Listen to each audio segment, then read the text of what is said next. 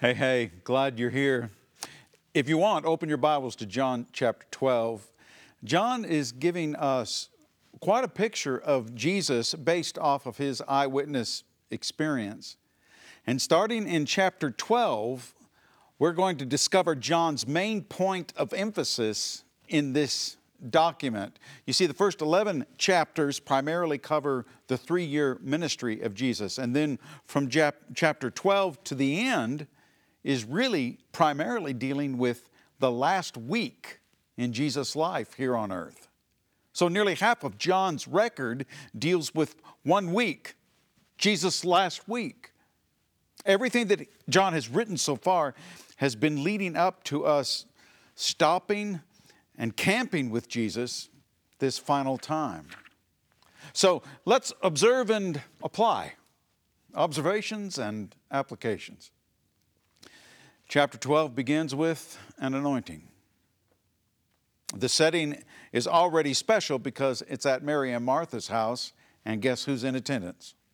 Lazarus. This is shortly after Jesus has raised Lazarus from the dead. So the question is, how do you properly honor someone who has brought a member of your family back to life? Well, the text records that this special dinner was given in Jesus' honor, but reading between the lines, you can almost tell that just isn't enough for Mary. She's got to do more. So we pick up the text in verse 3. Then Mary took about a pint of pure nard, an expensive perfume. She poured it on Jesus' feet and wiped his feet with her hair, and the house was filled with the fragrance of the perfume. Mary's actions were expensive. The jar of perfume was worth a whole year's salary. That's some nice perfume. For some of those present, Mary's act of devotion was misplaced. I mean, hey, sell that jar of perfume and use the money for the poor, huh? For some, they thought Mary's gift was too much. But Jesus said that Mary had used this perfume for its exact, ordained, and intended purpose. He didn't stop her. He received her extravagant gift. He commended her publicly for it. And he revealed a deeper meaning behind what Mary was doing than Mary could have possibly known. She was anointing him for his burial that would happen in just a few days. Maybe one application would be answering this question: how can I honor the one who has brought new life to my loved ones around me? Or, what is a costly gift that I could give straight to Jesus? You know, Jesus once said, I tell you the truth, anything you did for the least of these my people here, you also did for me. Is there an act of costly devotion that we might want to give to Jesus through someone that's least, that's less fortunate? The kind of gift that others would think too much, but something that we know Jesus would receive and appreciate? I think each one of us kind of have to decide that for ourselves. Interestingly, John follows this story of Mary's costly gift with two very different reactions. Pick it up in verse 9. Meanwhile, a large crowd of Jews found out that Jesus was there and came, not only because of him, but also to see Lazarus, whom he had raised from the dead. So the chief priests made plans to kill Lazarus as well. For on account of him, many of the Jews were going over to Jesus and believing on him. Okay, so one reaction is to move toward Jesus in faith, and another reaction was to remain against Jesus and anybody that looked like they were linked to him. It seems crazy to me to think that we could actually become so blind that we would see the only possible option is total annihilation of the opposition and anyone that's associated with the opposition. So the death plot is definitely for Jesus, but now it broadens. and it's to include Lazarus also. Maybe the application here is memorizing David's prayer from Psalm 139. Search me, God, and know my heart. Test me and know my anxious thoughts. See if there is any offensive way in me, and lead me in the way everlasting. You know, I suppose that if we pray that prayer, we better be ready for Him to remove the blinder. Or at the bottom of 4. And next, John takes us to the infamous triumphal entry. They're the beginning of the Jewish annual celebration of Passover. And this time it would be different because this spontaneous organic movement breaks out when Jesus begins approaching the city. Palm branches are waved and coats are laid down. And Jesus comes this time not as a proud king on a mighty steed, but as a humble servant on a lowly donkey. Jesus is welcomed by the great crowd with shouts and praise and honor, and blessed is he who comes in the name of the Lord. Blessed is the King of Israel. And again, John follows this kingly entrance with 2 very different reactions. You pick it up again in verse 17. Now the crowd that was with him when he called Lazarus from the tomb and raised him from the dead continued to spread the word. Many people, because they heard that he had performed this sign, went out to meet him. So the Pharisees said to one another, "See, this is getting us nowhere. Look how the whole world has gone after him." So one reaction was to increasingly spread the word about Jesus and Lazarus. Another reaction was to grow increasingly frustrated with the spreading word of Jesus and Lazarus. The way we feel about Jesus will eventually show. It just can't stay hidden.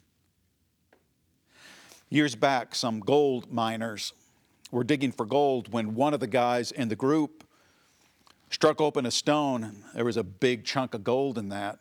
Well, all the other guys came over, and then they found one stone after another, and they found this giant mother lode, and they realized they hit the jackpot, and they were just so excited about realizing every one of them was going to become very wealthy. Well, they knew that they had to go back to town to get some more supplies and some more tools to properly mine this amazing find. But they agreed that, hey, don't breathe a word of it. Don't say anything to anyone in the town. Let's just keep on our poker face and make sure nobody knows. Well, they went in and got the supplies and everything, loaded everything up the wagon. As they started out, a crowd of people were following them. They turned around and looked at them. The people looked at them and said, "We know that you found gold." And the miner said, "Somebody tell you? How do you know?" And the people responded, "No one said anything. Just shows on your face." Maybe the best application here would be to allow what we believe in our head and heart to show itself on our face in the way that we live. I know we live in a mixed up world where they are actually calling things evil good and things good evil. I also know that if anyone has a reason to overflow with joy, it's the believer in Christ. Y'all, we have found an endless supply of something eternally more valuable than gold. Jesus is the death defier. How do you price that? How do you value that? Bottom line, Jesus and his power over death will either be something that we talk about more and more, that comes up in conversation and it just finds its way into our relationships, or it's going to be a source of frustration because deep down we just don't believe it. The next thing John writes about is a real gem. Tucked away in the middle of this chapter, almost incidentally, it's this crack in the door that no self-respecting Jew would ever dare to open. Jesus was a Jew. God chose the Jewish people to be his chosen nation. God sent Jesus as a Jew to reveal himself to the Jews. And yet look what John says happened. Start with verse 20. Now there was some Greeks, that would be non-Jews. There were some Greeks among those who went up to worship at the festival.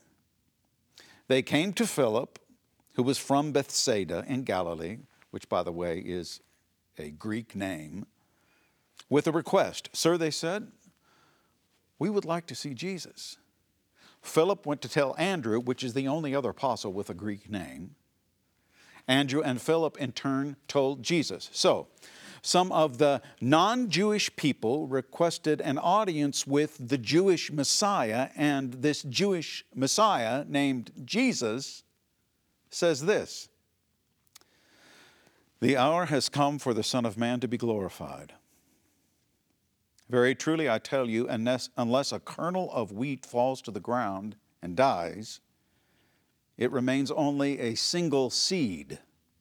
But if it dies, it produces many seeds.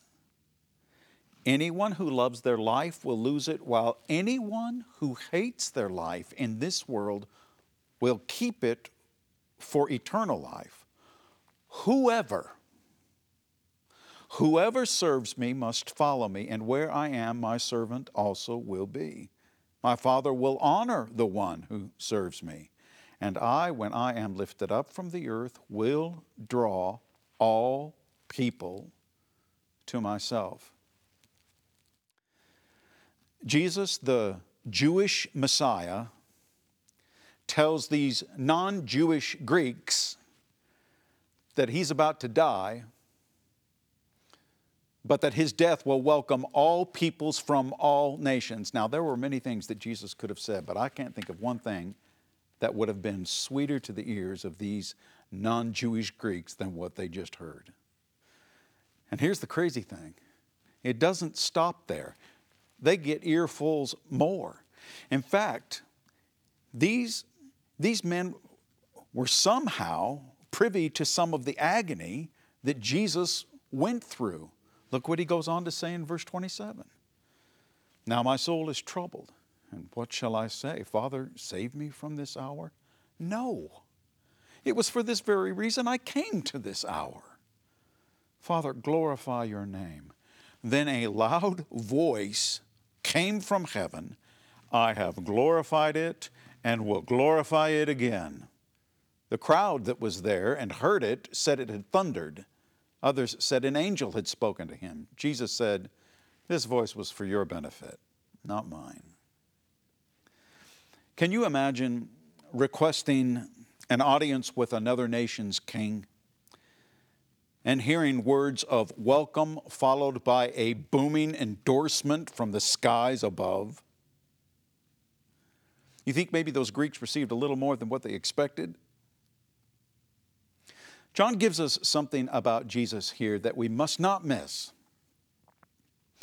Jesus dreaded what was before him. In his own words, it was heart-troubling. He knew he was born to die, an eternal being to become a human being that would experience death caused by sin, not his sin, our sin. And his death would mean separation from the Father, something unknown to the eternal being. And in a moment of agony, as Jesus anticipated this separation, he prays to God, Father, should I ask you to get me out of this? And before the Father even has a chance to answer, Jesus comes through with his resolve. No, this is the very reason I came and became a human being in the first place.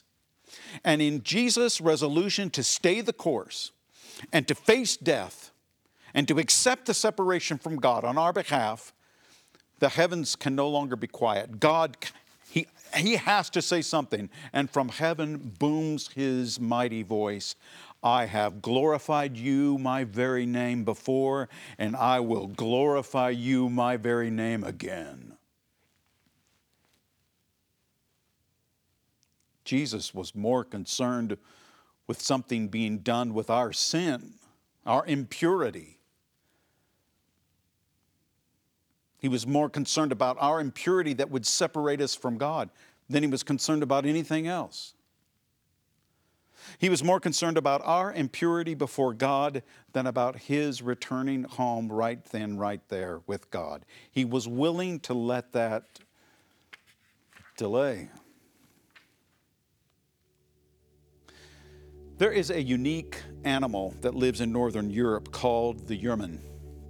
E-R-M-I-N-E, pronounced Yerman. It is noted for its snow white fur.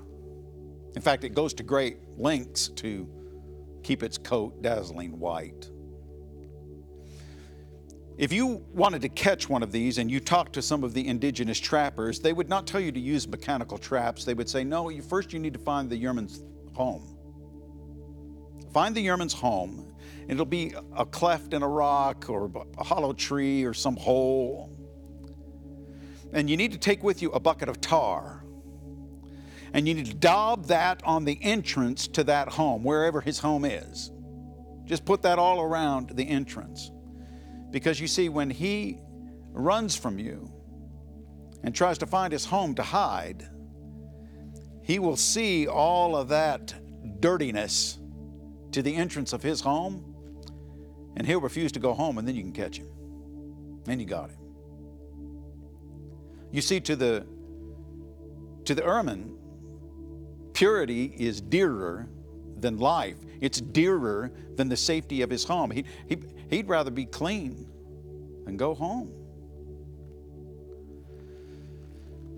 Jesus dreaded being separated from the Father in death, but he dreaded something more. Nothing being done with our own impurity. So in a moment's decision, he accepted our impurity so that we through him could find our way home.